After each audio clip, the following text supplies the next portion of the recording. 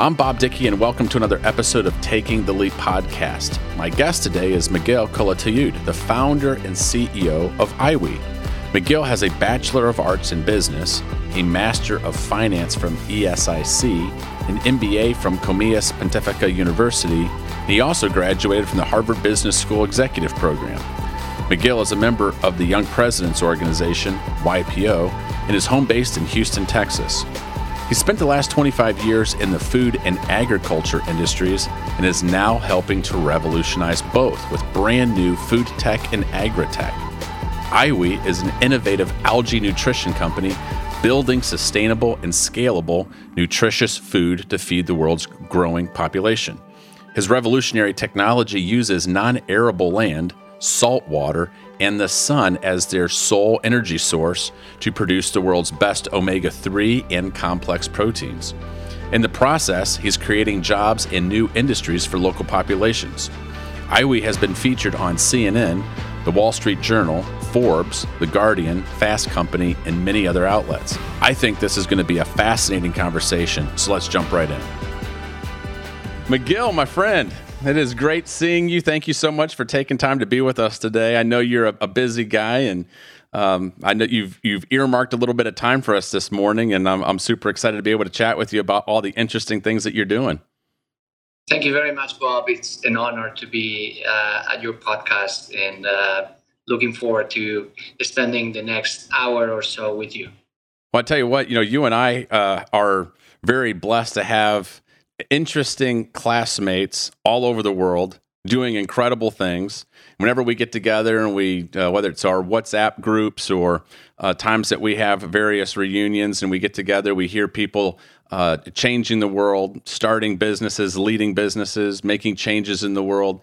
And every now and then you hear of something, you're like, it causes you to have a moment of pause and say, oh my goodness, what's going on? And that was a recent experience I had when I heard of one of your new entrepreneurial pursuits. And I mean, you've been showcased in Forbes magazine, the Wall Street Journal, New York Times, CNN. You have figured out a way. So at a time when the world population is dealing with hunger and they're looking for nutrient food sources, you have figured out a way to be able to take non-usable land, I guess is what it's called, and a desert land and salt water, and grow algae and create this super abundant, incredible food source, proteins, supplements for the world's population. When I heard it, it's like, you've got to be kidding me. What in the world is going on? Now, you come from a rich background in food sciences and so forth, but I'd love for you to just be able to spend some time and share with us today, how did you stumble across this, and tell us a little bit about your company and your vision and what you're doing. It's quite remarkable. So first of all, thank you very much for such a amazing introduction. I feel humbled with that. I've been in the food business for over 25 years. I normally say over 20, but it's probably over 27, so I'm getting older. Mm-hmm. And always with farming related practices. I used to grow over 800 million pounds of vegetables on a yearly basis all over the world in order to produce frozen food, and then done skillet meals played with many different types of protein. But through the years, one of the main challenges that I was seeing was finding more difficult to find more arable land in the United States or arable land in Europe or other places, and which is even more important, fresh water. Mm-hmm. We are a growing population today. We are close to 8 billion people, and we are planning to reach 10 billion people within the next 30 years. And the big question is, how are we going to feed all those people? And the answer is doing more with less, and using resources that otherwise would not be utilized, right? And in this particular case, what we do is in 2000, and I've done a lot of things, but in 2015, I really wanted to do something impactful, and I discovered this technology platform with technology from Israel to grow a very unique type of algae called Nanochloropsis. And basically what we do is we grow algae in the middle of the desert. We have two farms, one in Texas and one in New Mexico, and we use non-arable land, salt water, the sun as the main source of energy. We consume CO2, we release oxygen, and we are creating jobs in the middle of nowhere. So in many ways, we are democratizing farming, and the long-term vision is eventually building this type of farms all over the world and being able to bring farming practices, capabilities to places in the planet where they could not even dream about it, right? And what's even more interesting is with this unique algae called Nanochloropsis, we produce two main things. One, a unique type of supplements. We produce a very unique omega-3 and also a very unique protein. We have different patents. Our omega-3 is the highest absorption omega-3 in the planet. People are familiar with fish oil and krill oil. People don't know is that fish and krill do not generate omega-3. It is the algae they eat through their lives what provides them with the omega-3. So what we do is we go directly to the source, right? And because of that, and there's other algae sources, but our algae in particular is in a polar lipid form, and it has almost 3 times the absorption of fish oil. So it's something very unique.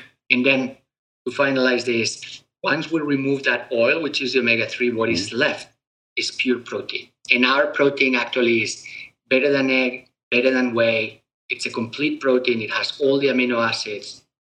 But in addition to that, it's extremely soluble. I just published an article recently about our protein comparing it with egg, whey, and other proteins, and it's really a breakthrough. And just to finish with this and linking it to the growing population, in an acre of land, you can grow about 20 pounds of essential amino acids per acre per year from peas. You can grow about 71 pounds of essential amino acids per acre per year from beef.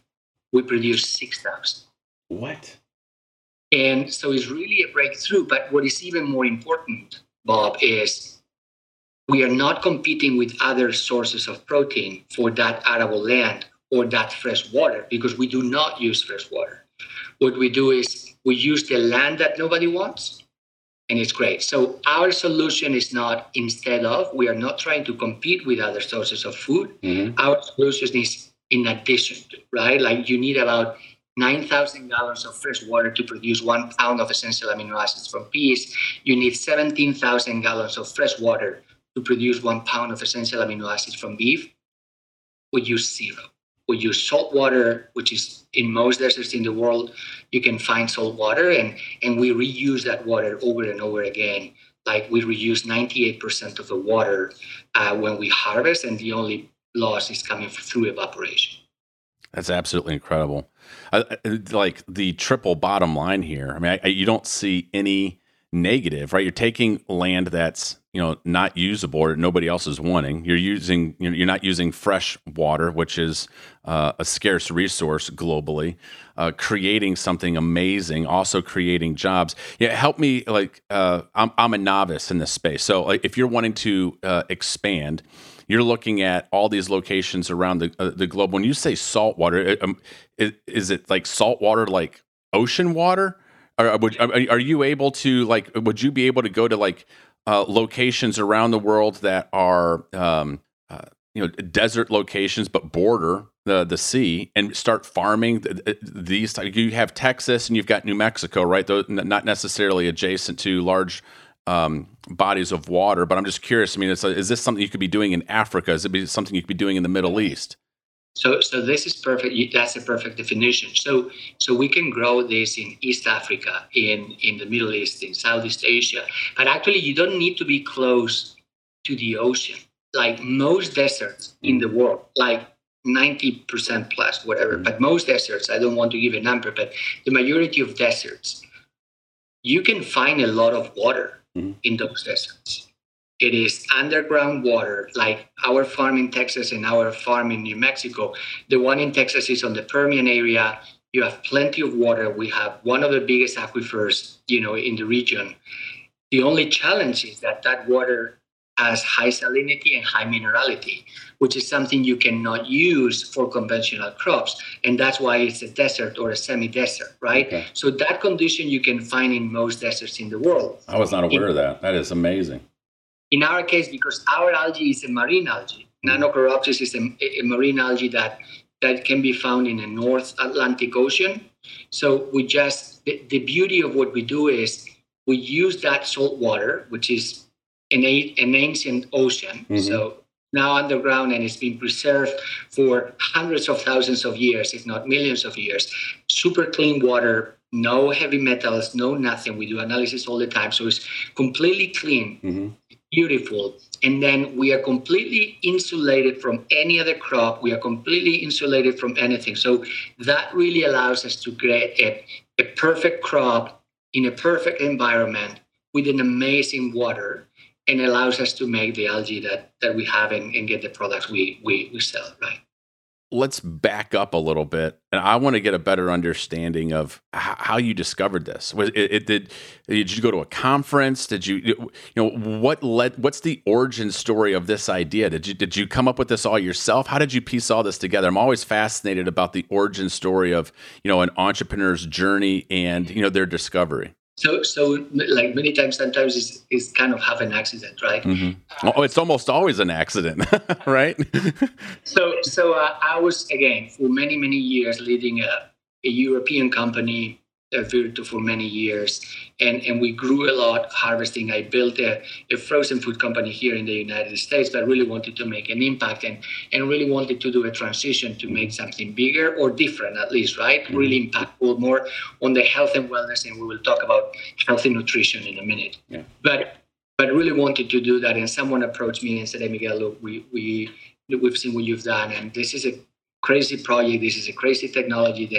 That it was just developed there in Israel. Would you be willing to take a look to it?" I took a look to it, and in 2016, jumped into this with the 2 feet, and we created. The company is called Qualitas Health, but we created Iwi as a brand, and we just turned a technology platform into a company, and we started selling supplements, and now.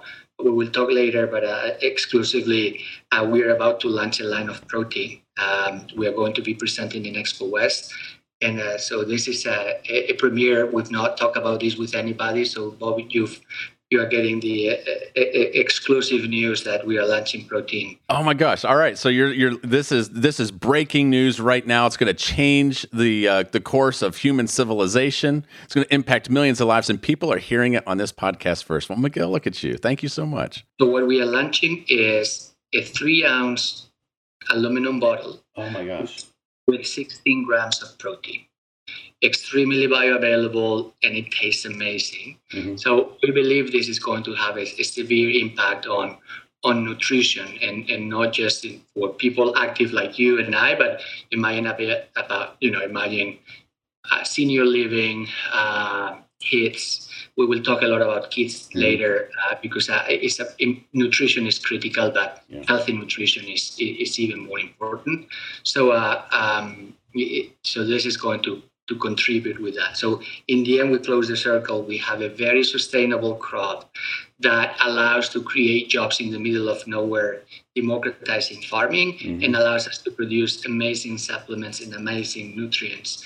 And now jumping into food and nutrition with this protein. So we are super excited about it. Well, for those who are listening to the podcast and don't have the benefit of what I just saw on Zoom here, we're conducting this over a Zoom call. You held up a beautiful little bottle, looks like a vial almost, of what your product is going to look like. And I have here on my desk, my family, you were so generous to give me a number of bottles of your product, and my wife and my children have been taking this. We absolutely love this brand.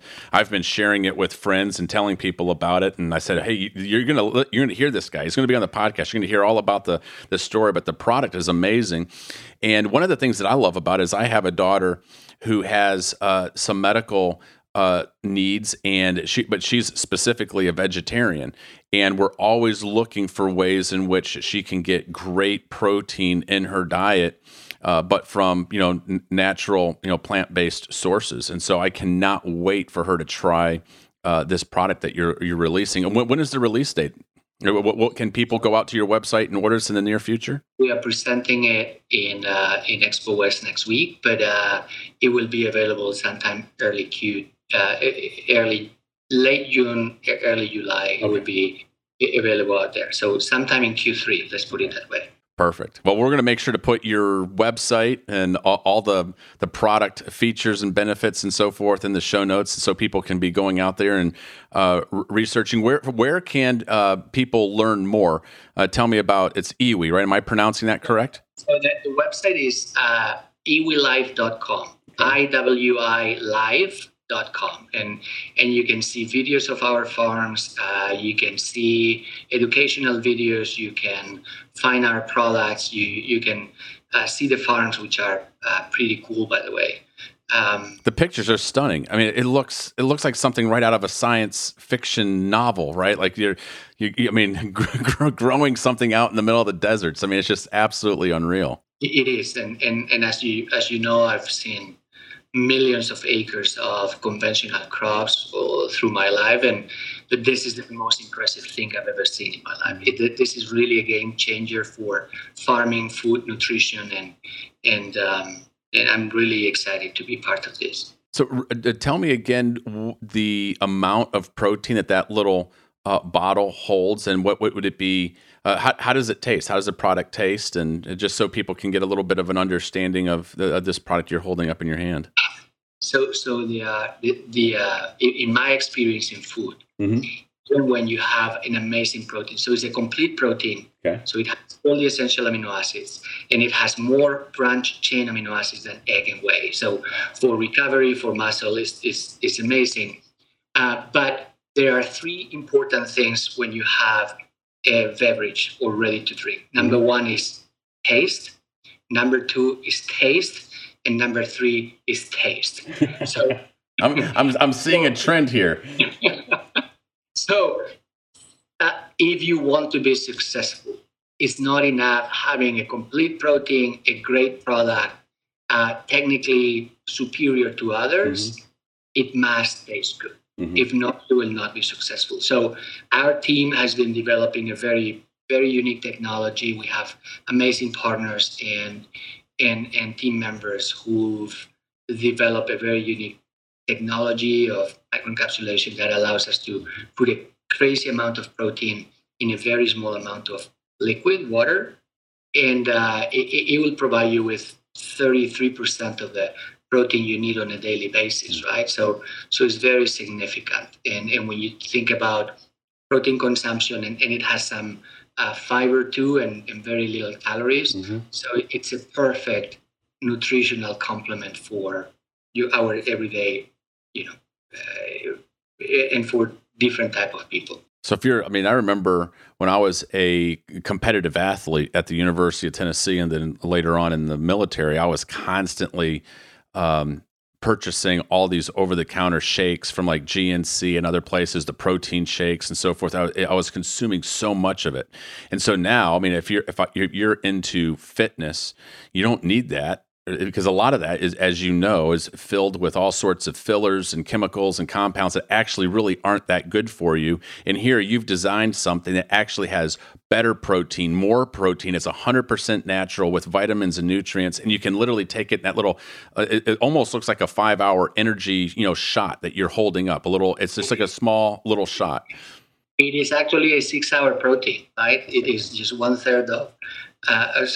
Or 8 hours protein, I would say, because it is 1/3 of a protein you need. So, and it's all natural ingredients, mm-hmm. super clean ingredients. We have a very clean label, which, as you said, the majority of the ready-to-drink products mm-hmm. out there, first, they don't taste good, but then their label is not as clean as they should. Mm-hmm. In our case, we really prioritize taste and performance, but mm-hmm. everything needs to be on a clean way. I would never be able to produce anything that I would not give to my kids, right?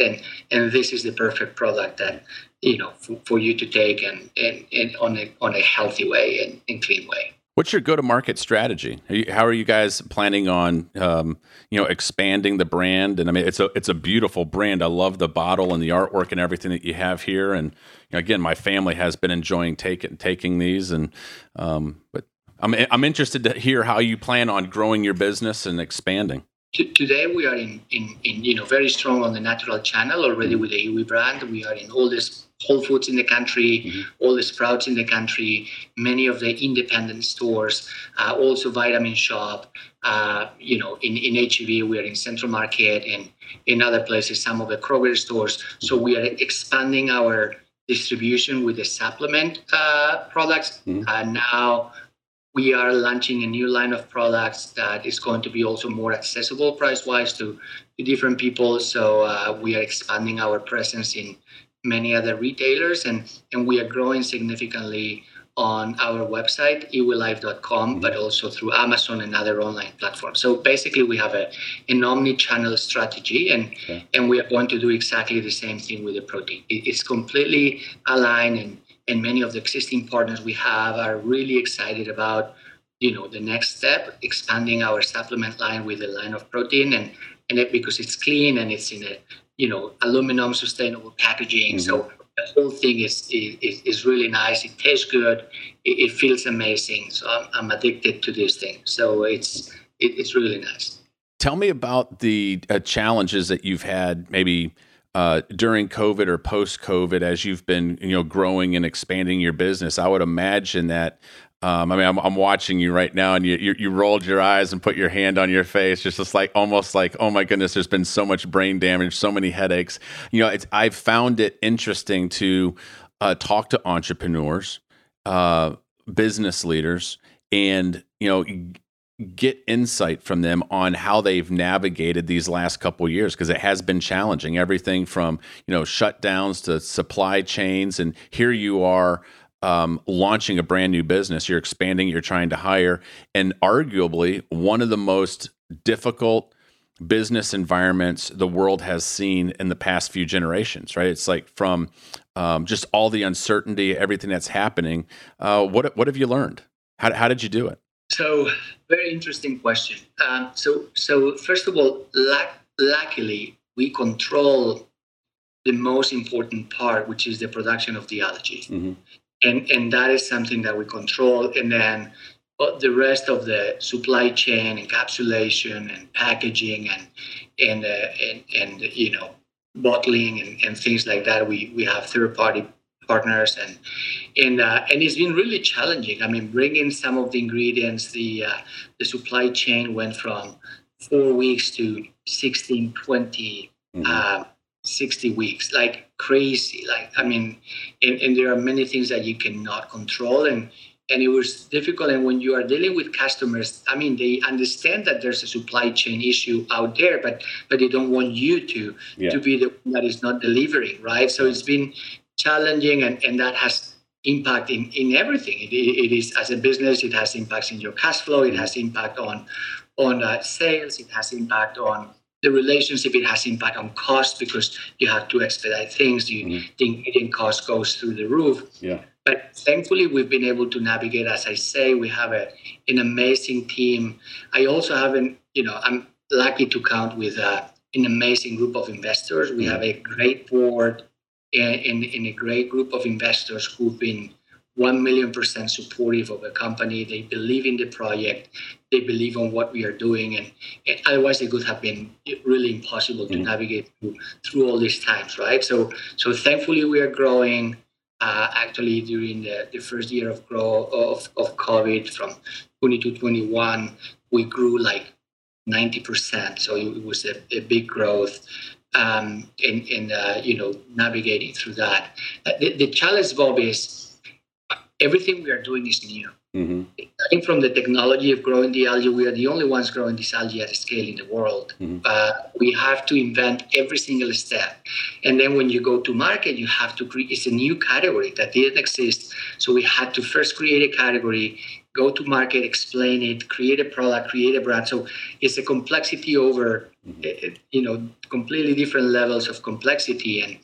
But once said that, once you have a brand, once you properly explain it, and once you have the right team, which in the end is the most important thing, then is when expansion comes, when people start to understand. And the most important thing is consumers are, as you were mentioning, are extremely happy. We have thousands of reviews from consumers that are screaming about, how impactful this product have been in their lives. We have very strong clinical studies about health effects on our product, which you cannot find in any other omega-3, and same thing with the protein, right? How much do you feel that the story of Iwi Life, and I know that that's the brand and so forth, but you don't just have an incredible product that has incredible results and efficacy and doing all these great things for the folks that are taking it, but you also have this really unique and distinctive story, as you just mentioned a few moments ago. You're inventing an entire new way of farming and agriculture. You're creating new jobs, and it feels like the story of your business and your company is just as powerful as the efficacy of the product. I mean, how do you see those two interplay? Do you is one more beneficial than the other? Or are they just uniquely intertwined? I'd love to hear your insights on that. That's a great question. So many times in life, you have to choose between making an impact or making a profitable business. Mm-hmm. In our case, it is completely the same thing. Yeah. Because what we are doing is very impactful for those communities. We are creating food out of nowhere using resources that otherwise would not be utilized, and producing not just an amazing amount of protein and oils, but also extremely healthy. Because people talk about food, they talk about plant-based food, but plant-based doesn't always mean healthy. In our case, health is one of our core things. So making an impact in those communities and democratizing farming while making unique, healthy products that customers love, not because they are, this is very important. If you want to have a successful business, you need to convince not the buyers of the retailers, not the buyers of food service.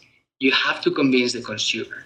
And the only way to convince the consumer is creating products which are better or equal or better than the best product they have in the market. And this way, consumers will buy your product because it's the best option they have. And it is plant-based and it is sustainable. That's why I was talking about taste. So in our case, we have that. So the bigger the impact we make, the more farms we create, the more jobs we create, the bigger the business we have. And the bigger the business we have, the bigger the impact we can make. But this is bigger than you. I truly believe this is a revolution in farming and nutrition. I believe I'm going to have my life and linked to this for the rest of my life, because what we have here is really a technology breakthrough that in a natural, plant-based and healthy way is also going to impact millions of people's life, not just on a health way, but also on a living, jobs and food and other possibilities. Well, I certainly can see it. And I know that you and I have sat in some classes together over the years. We've heard various professors talk about some of the challenges that global governments have right now, and hey, are we going to? I remember a conversation Professor Rawi Abdullah was giving at HBS, and it was in regards to the political challenges in the economy of South Africa, and there was a discussion around, politicians are going to have to decide: are you going to make decisions for future generations or current generation? And they're not going to be able to do both. And there was this discussion about a segment of the global population that's going to get left behind, and a lot of times it was folks that were being left behind economically, just because there wasn't enough jobs and economic resources for them. And I'd love for you to maybe double click on the aspect of this. So you've mentioned it a couple of times about job creation And that is really, really interesting because you're also putting these, I know I've had conversations with you in the past, you're putting these in locations where there aren't a lot of jobs. I mean, you're literally bringing industry to places where there is no industry. You're creating jobs in the middle of the desert. And I'd love for you to just share a little bit of the story of the folks who are, and these are kind of skilled. These are skilled jobs. This is a new type of technology. You're right. These are good jobs. People are learning. They're developing something new. You're impacting communities. Tell us a little bit more about that story. So it's. I mean, we are scaling more and more. We started with one farm. Now we have 2 farms. By the way, today we have 150 acres. And coming from my world, 150 acres sounds very little, right? Mm-hmm. But our 150 acres equals to 45,000 acres of peas in terms of production of essential amino acids. Wow. So that's a revolution. When you talk about efficiencies, when you talk about using resources to produce and generate food, it's great. And you do it with people. So you have skilled jobs. And then you have, people that have to feed the algae on a daily basis. And we have open raceways. You will see, I mean, you see the pictures and you can see them on the website, but they are open ponds. It's just about 3 feet of water because you need the sun to get there. We do photosynthesis. We have a lot of chlorophyll.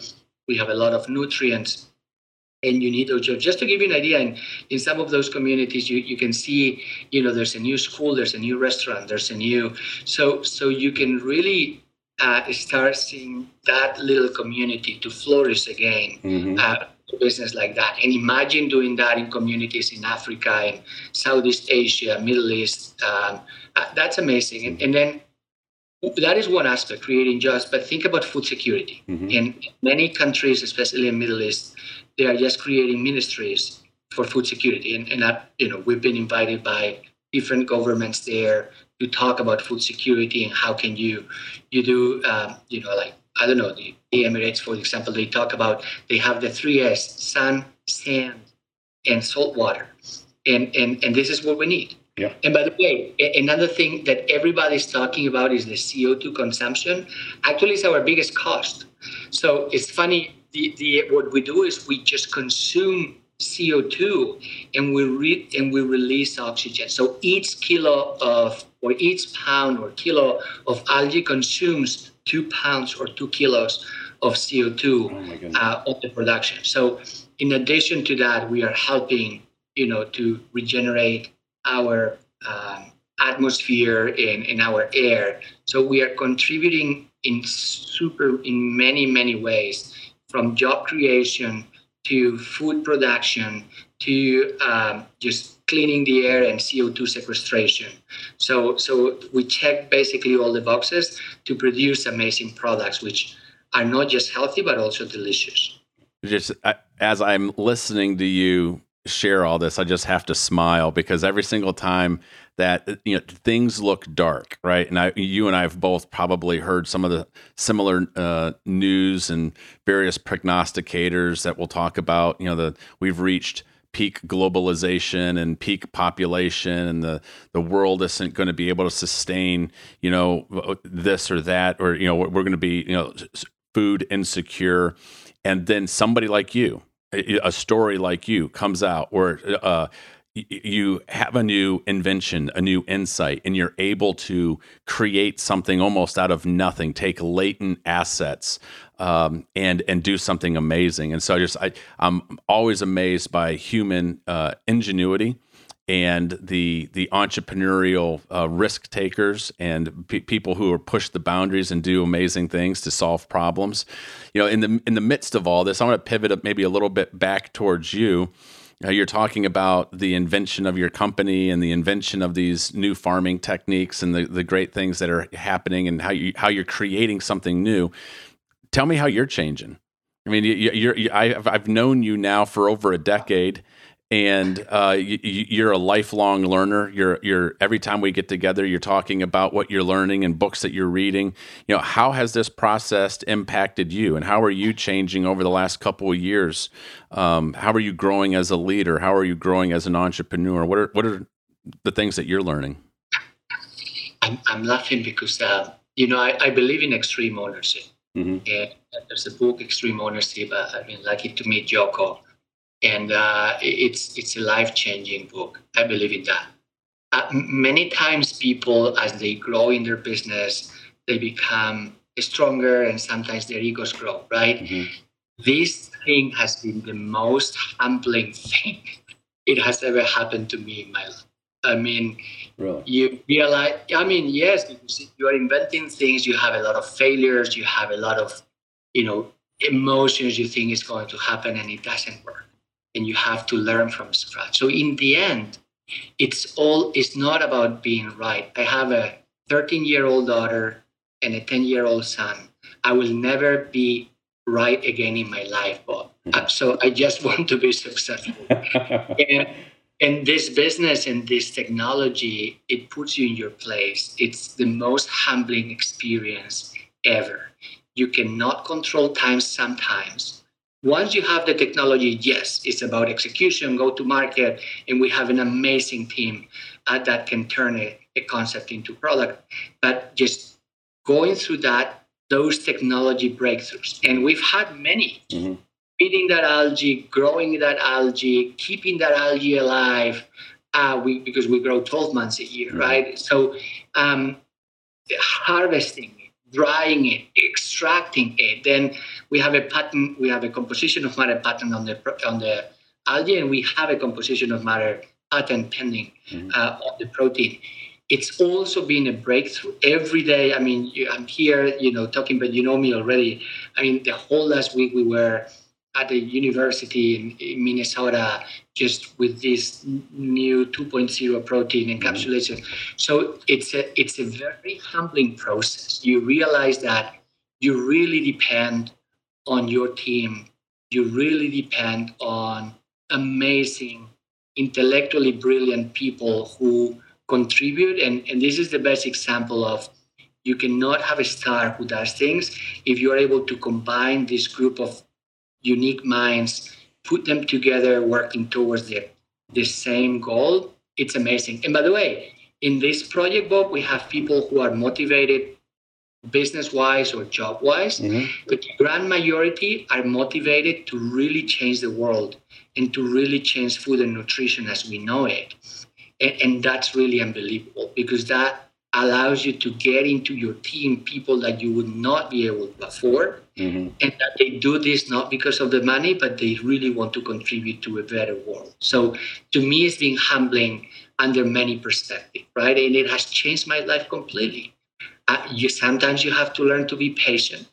Mm-hmm. Sometimes you have to go and invent ways to create things because your customers are requesting, and you have to make it happen for a certain timing. But in the end, it's all about what we all know, and we've learned with Boris and with Professor Rawi, and it is the team is the key. The culture is key, and this experience has been unbelievable under that perspective. And obviously, I'm a new person. I'm a new leader, thanks to this experience. Tell me a little bit about what you see with a team that is motivated by the mission, more so than, say, just the financial rewards or, hey, this is a job. I think you and I have been in business long enough to where we've been with companies, or we've known organizations where it was just very transactional. People are like, hey, I got a great job. I love it. I go to work 9 to 5, punch the clock. I'm getting paid. Great. All right, now I'm going home. And you can tell there's a different culture in a business like that, as opposed to a business where people are walking through the front door. And yes, those things are, important, a paycheck, health benefits and things like that. Most people wouldn't do a job for free. There's certain requirements that we need to, meet Maslow's hierarchy of needs. But once those are met, there's a different businesses like yours where people are walking through the front door and they're excited because they're like, man, I'm changing the world. I'm doing something amazing. I'm doing something that's going to outlive me, that's going to impact mankind. It's going to impact my kids, my grandkids, the world around me. There's something special about businesses and cultures like that where people are motivated to a higher ideal. Can you give us maybe some examples that you've seen in your career of the inverse? How do you create that? How do you protect that? What do you see as you're a leader in that type of environment? So there's a lot of people motivated just for money.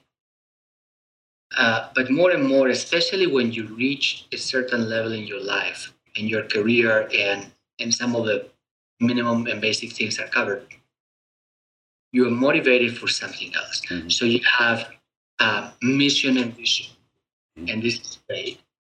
But there's something that changed everything, which is a purpose. Mm-hmm. So in our company, we have a purpose, which is together we create sustainable food solutions for everyone in our planet. And that's very important. And that has been key to be able to attract some of the talent that we currently have in our company that would not have been able to economically afford some of the people that decided to come to work with us if it was not because of their motivation. So you have a professional and economical motivation. Then you have a purpose-driven motivation. Mm-hmm. But what we are trying to do, and this is very much related to conscious capitalism, is when you combine both. Mm-hmm. When you transform the world, create a better place, make a revolution in farming and nutrition, mm-hmm. while creating a profitable company which is going to be paying back their investors and is going to create some impact, positive impact on the people working in the company, economically wise. So it's a win-win for everyone. And that's the beauty of this. And I believe in this type of business more and more, right? This is what a conscious capitalism is. It is how can we create companies that make a direct impact in the world while making an impact on their shareholders. So for me, Bob, they're what I call the big five. Mm-hmm. Number one, it is the boss. The boss is the most important person in the business, but the boss is not the CEO. It is not the chairman. It is not the board. The boss is the consumer. They know what the trends are, what is the price that they are willing to pay, if the product is good, is bad. They decide. They pay our salaries. They pay for our R&D. Consumer is key, right? Number two is your team members. You cannot have great consumers if you don't have an outstanding group of team players who believe in the project, who believe in the purpose of the company and live that purpose. And then they have relentless execution as their goal. Okay. Number three, you need partners, suppliers, retailers, partners up the chain of command and down, or the food chain, right? Number four, it is the community. It is critical that you do what you do impacts the community in a positive way. And for us, that is key. And then number five, it is the equity, the capital, the investors. Oh, that's interesting. And it's very important, but there needs to be a balance. So the five of them are equally important. So the consumer, if we just focus on the consumer, we give the product for free, but the company goes bankrupt. If you just focus on the money, you will not be able to get a good quality product. You will not be doing good for the environment. You will not be able to pay good salaries, so you will not have good people, etc., etc. It's a balance. And the five of them are equally important, but there's a sequence. Like when you are growing a plant, there's a sequence. You have the sowing, you have fertilizing, you have irrigating, you have harvesting, and then commercializing. Which of those five processes is more important? The five of them are equally important, but there's a sequence. You can start harvesting if you didn't plant before, if you didn't irrigate before. So these are the way we think about the big five in the company, right? That's brilliant. The consumer, your partners in the company, your team members, your partners in the industry, the community, and the investors. You've mentioned a couple times now how proud you are of the investors that you have, members that you have on the board. You just highlighted it here in the proper sequence at the end of the Big Five. Can you share with us a little bit when you're, as a CEO, when you're out fundraising, you're out putting the company together and you're looking for the right investors, you're looking for the right equity partners. Are there things that you're specifically looking for? I mean, is there like a checklist where you're saying, yeah, this individual or this organization, they're not going to be a good fit. They have different plans and they're going to want to go in a different direction. I'm looking for these things right here in my equity partners. How have you been able to navigate that and make good decisions? So this is something you learn through time, right? But in a company like ours, the same way you need a certain specific type of professionals and team members in terms of qualification, background, but also attitude. Mm-hmm. They need to be super entrepreneurial. They need to be willing and capable to accept imperfection, uncertainty, because we are inventing everything. So we are building the house while we need to be living there. So same thing on the investor side. They need to understand food. They need to understand that we are changing the world and they need to be prepared for that. But most importantly, the way I see our investors, and that's why we are lucky, is our partners, our investors are not just a source of money. They are a source, they have a lot of experience on food tech. We are lucky to have some of the most important food tech investors in the world, a lot of experience in the everyday of those companies. They understand farming, they understand manufacturing, they understand retail, they understand that. So it's amazing people. And which is more important, the partners we have, most of them are people who in every round they keep contributing. Mm-hmm. So it is not that every time you bring new people, you do. Right. But these people continue supporting you. So we've been lucky to, and again, I don't believe in luck. I mean, luck is handed out at 5 a.m. in the morning. So you just have to be there, right? I love that. Yes, so true. So we've been lucky, and between quotes, to have these people that they believe in the project. They are fully supportive of the project, and they are just walking the journey with us. And they are willing to continue walking the journey with us. And that brings you a lot of, peace of mind. It gives you a lot of power to take, difficult tasks and investments and decisions for the future, which otherwise with just conventional short-term investors, you would not be able to do. You mentioned something here a second ago that I have not heard before.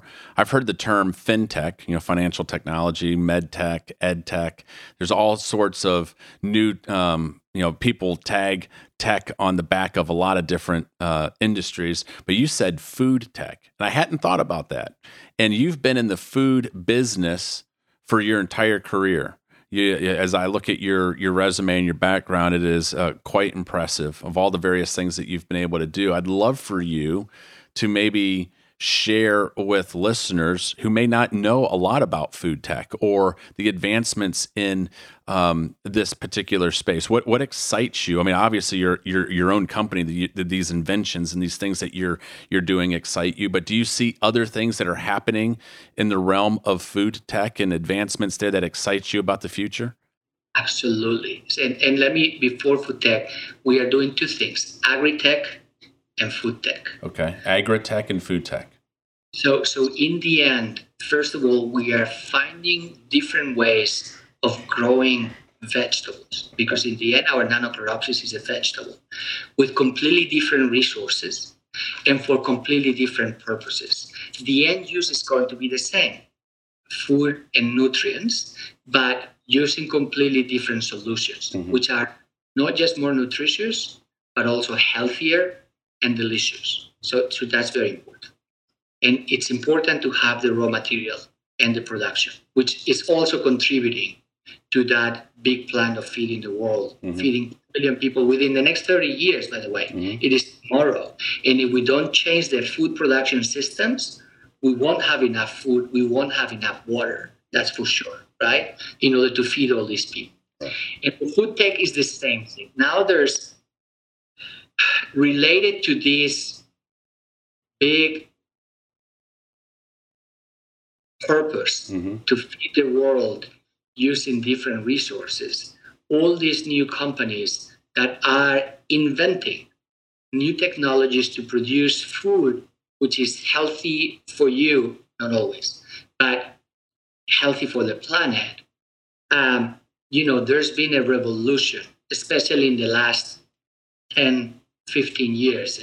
And we started seeing Beyond Meat, Impossible, all those people who, in my opinion, they started changing the concept of food and what plant-based. So the same thing as Tesla. You remember the previous electric cars, they were all ugly and they were not very appealing, and suddenly they brought the design and they brought the range and they brought the performance. So same thing in this. These pioneers, they started inventing food that was coming from plant-based sources or more efficient ways and sustainable. Now, our goal is to continue on that trend. And so we are just inventing new ways of producing food but we add the healthy component. In our case, health is extremely critical. It's one of our pillars, and health not just for us but also for our planet. So sustainability is another pillar, right? So in our case, we have a lot of clarity on what our purpose is that I mentioned before, and agri-tech and food tech is the way we are inventing new ways of farming and new ways of producing food in order to have a healthier community. So we will talk later about obesity and fighting hunger. And I don't know if you know, I'm also involved on the Houston Food Bank, which is the biggest food bank in the world. And when we talk about food crisis and food insecurity, we all think about Africa, Southeast Asia. But do you know how many meals do we provide in Houston a year in the Houston Food Bank? Guess. 3 million. 153 million meals. 153 million meals in Houston? We feed about 400,000 to 600,000 meals per day. Oh my goodness. I thought I was giving you a number that was a pretty high number, and I'm not even close. I'm not even in the ballpark. So, and even that's an example. And what we are doing is not just feeding those people. We are investing the majority of our resources both on education, but also on healthy food. So about 70% of the meals that we provide are not just meal, but we also control the calories. We make sure that they have vegetables or fruits. And that is something that we are changing. So the same thing is happening in our company. It's not about just creating alternative food sources, doing it on a healthy way, and also allowing this technology to be developed all over the world and democratize farming and nutrition.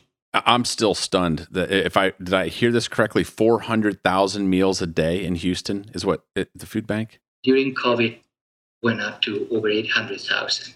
Okay. And if you go to summer, unfortunately, a big part of that is kids when there's no school and all that during the summer, for example, it's terrible, right? And again, on the food bank, because of the education, the main purpose is to create a world where food banks are not needed, right? And so in the end, we are all contributing to that purpose.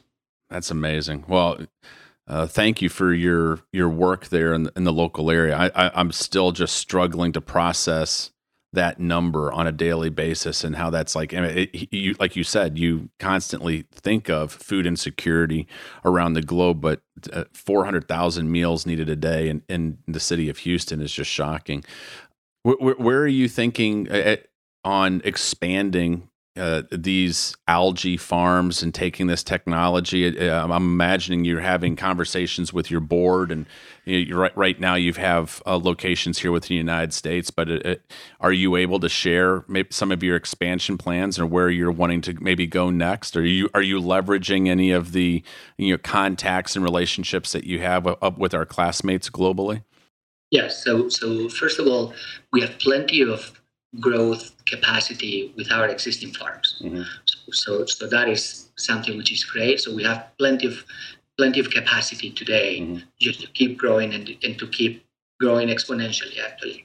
But at the same time, because we, in this business, to expand internationally is not just a matter of business strategy and money, it's also a regulatory process. So where we are creating supplements and new proteins, and you need to go through a regulatory process, which is one of the headaches we have and one of the barriers that you have when you go international. You have to go through a process that, like the FDA, but in different places. We just got last year the TGA approval to be able to sell our oil in Australia and New Zealand, but it took us years to do that and hundreds of thousands of dollars of investment. So that is, but once we do that, of course, a no-brainer. And me being originally born in Europe, I was born in Spain. So Europe is a no-brainer for us. And when you talk about healthy food, plant-based and sustainable, Europe is a big market. But Asia and Middle East is huge. I've spent some time in some places in Middle East, and both from a private perspective, but also from a government perspective, they are really excited about what we do, because that will allow them to, one, create jobs, to use some of the resources that they don't have a use for them. And number three, contribute to the food security of the country and decrease some of the imports that they have to do, to feed those people. So we are in conversations in different places in Europe and in other places for future expansion of our technology. But today we are really laser focused on maximizing the potential of our existing farms in the United States. And there's plenty of possibilities afterwards. But you know me well, we are always thinking ahead. And yes, there are conversations in different places out there. For sure. Well, share with us what books you've read recently that have had an impact on you or your business. Any recommendations for folks that are listening, young people that are listening? I mean, it is funny. So one book that I really recommend to everyone, and I have it here, and every person in our company has read those books. It is Extreme Ownership. I mean, I told you about this. This is one of the things that are, it was transformational to me. I remember one of my favorite quotes in there is "Bust them." Remember when they were in those boats and the waves are crashing? It was like, "Let's go bust them," and then they'd head out in the surf again and again and again. Anytime that I, I'm feeling a little bit challenged, or I'm just like, "All right, come on, Bob, bust them, let's go." I mean, that book is so inspirational. It'll fire you up. Then one thing, and this year we talked about that when we were at HBS. It is AI, right? Artificial intelligence, and how is artificial intelligence impacting our businesses? But one of the things that I like is philosophy, and there are a couple of books around artificial intelligence, one is called Life 3.0. Life 3.0. Okay, I'm going to write this down. I have not read that one.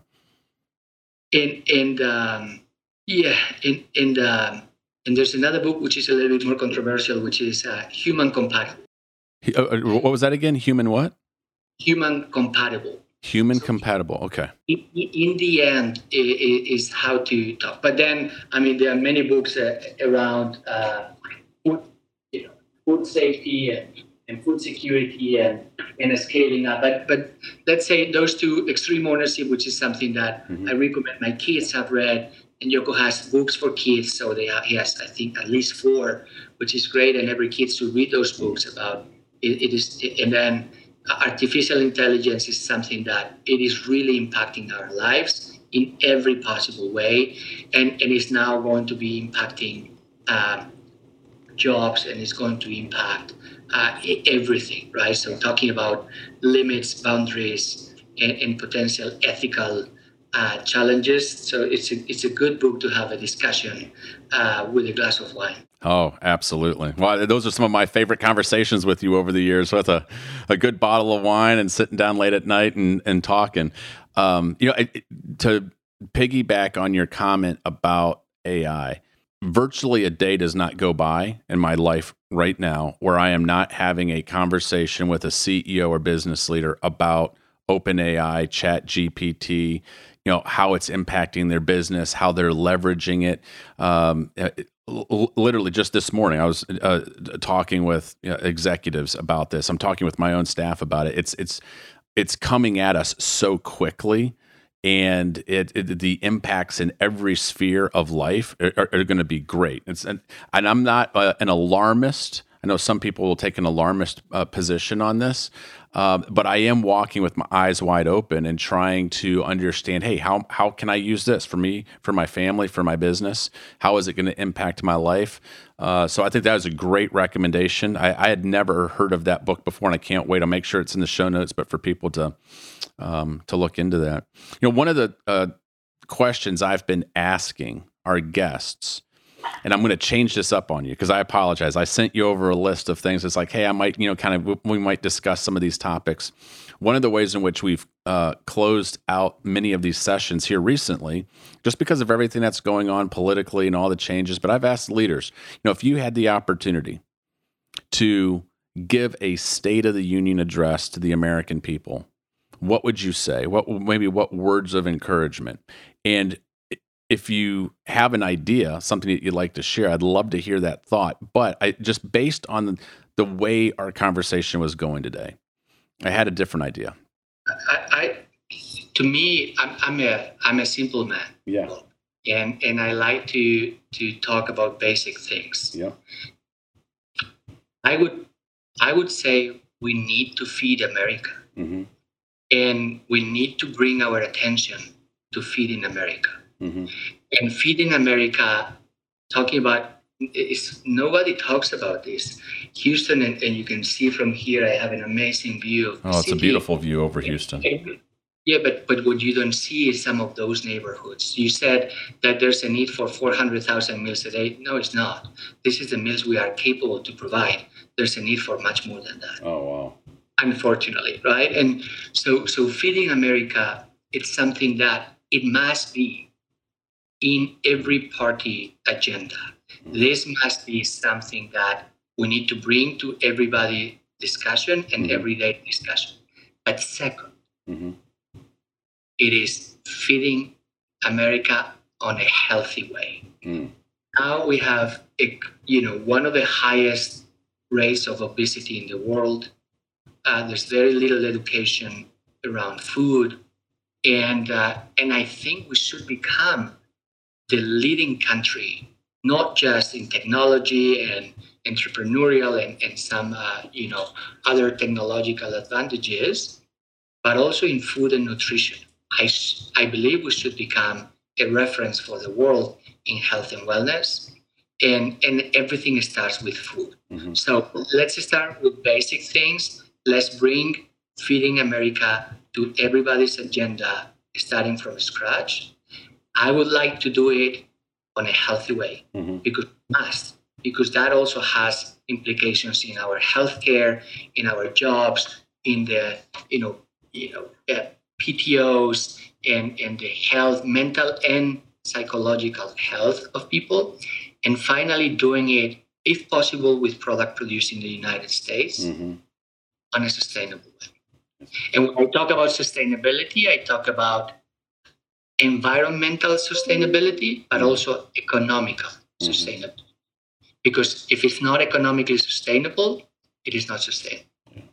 That's brilliant. That's a brilliant insight. My goodness. I just think about the downstream impacts of what you've just said. If you're able to help America, not only feed America, but feed it in a healthy way, solving obesity problems, which then lead into other health-related problems. Where right now there's so much talk in Washington, D.C. about exploding healthcare costs within the United States, all these various things that can be a drag on the economy. But man, let's go back to first principles. If you fix first principles and go all the way back to the root issue and say, hey, let's make sure that young children growing up in America are being fed healthy, and we're changing their diets, and we can stop childhood obesity, which then leads into us solving all sorts of cancers and diabetes and so forth. The downstream impacts for society are huge. It's probably one of the biggest things that we ought to be working on as a society, right? Absolutely. Yes. Well, Miguel, the other question I was going to ask you, and I'd love for you to, one final question. I know time is short here, and I'm so appreciative of your graciousness in being with us today. But it strikes me that there's young children, we as young children, when we're growing up, so many children are dreamers. We dream about, being astronauts and doing impossible things. And well, the word really impossible isn't in our vocabulary. Young children, when you talk to them, it's like they can do anything. They can conquer anything. And somewhere along the line, as children are growing older, all of a sudden, I think that society does a good job of putting boundaries on them, limiting factors on them.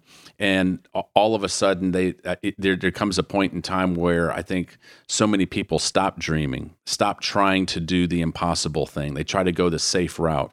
And as I'm chatting with you today, you as an entrepreneur have been talking about, hey, I've had failures. I've had to overcome failures, but so much of what you're doing is like, Bob, I'm doing the impossible. I'm doing something new. I'm inventing something.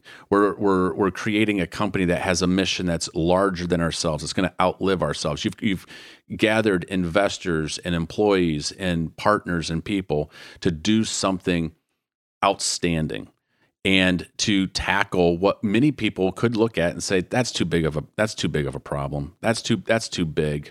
That's too complicated. That's impossible to do. But you guys are doing it.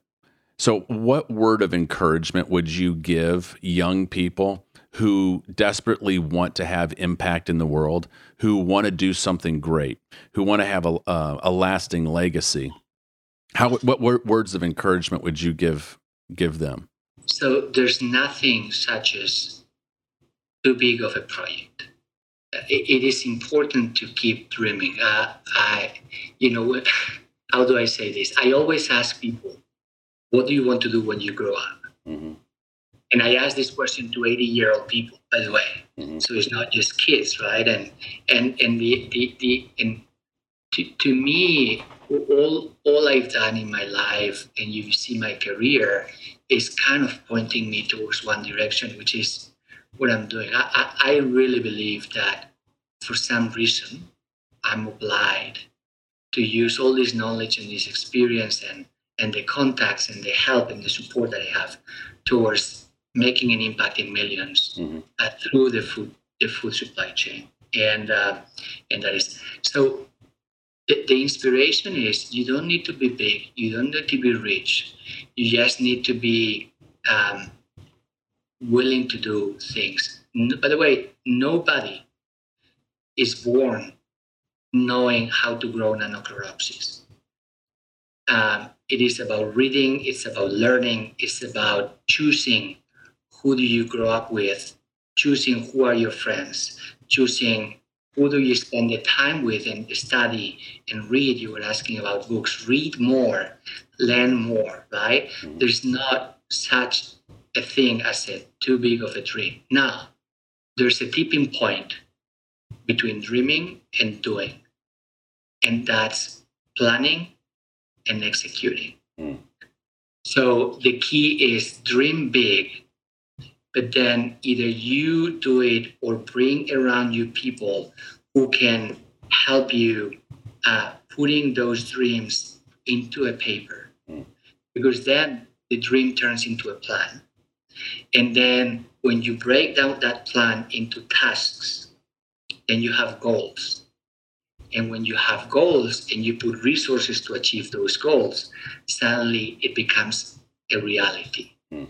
So dream big. It doesn't matter if you fail fast, but don't fail. The only thing I want to say, everybody says, no, fail is not a problem. It is. If you fail because you've not done your homework and you've not been diligent enough, that's not good. But try things, learn and fail. That's good, but don't fail twice, right?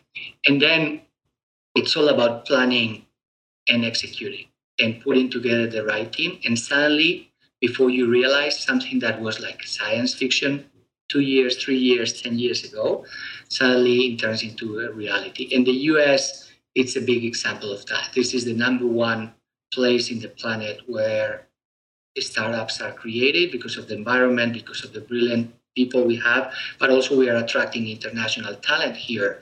So please keep dreaming, surround yourselves with the right mentors, the right friends, the right companies, and keep reading as much as you can. So many brilliant words of wisdom and insight packed in these statements that you've had with us from start to finish today, Miguel. It's an honor to know you. I'm so proud of the work that you're doing. Even though I felt like I had a pretty good grasp on what you were doing in your business, I'm always amazed at even just an hour together on a call like this and asking some questions. I learn even more. There's a lot of things I learned today that I'm going to be thinking about and processing on. And I am super hopeful that the folks that are listening, especially, I know we've got a large audience of young people that listen to this podcast, that they'll be motivated and inspired by your story, and that they'll be thinking and dreaming big of, hey, there's other areas out there where we need, great thinkers, great dreamers, great doers, impacting the world and having a social and societal change. And I'm looking forward to hearing those stories of how you've been an inspiration to them. So thank you so much for taking time to be with us, my friend. Bob, what you do is amazing. You are an inspiration to me, and I respect a lot what you've done and what you keep doing. So thank you very much for inviting me here and giving me the opportunity to share some of those, these experiences and thoughts and failures with you and all the people listening to the podcast. It's an honor. Thank you very much. Thank you, my friend. Today's episode was engineered by Mitch White with graphic and marketing by Tristan Dickey. Special thanks to our guest, Miguel Calatayud, for taking the time to be with us today. Be sure to check out all the great things that he's doing by visiting his website, IWI Life. That's IWI Life.com. And please try these incredible products by asking for them at your local Whole Foods, Vitamin Shop, and other fine establishments where only the very best health and wellness products are sold. My family and I have been trying this product, and it's absolutely amazing. I think you're really going to enjoy it. Thank you for spending time with us today, and we'll be back next time with more.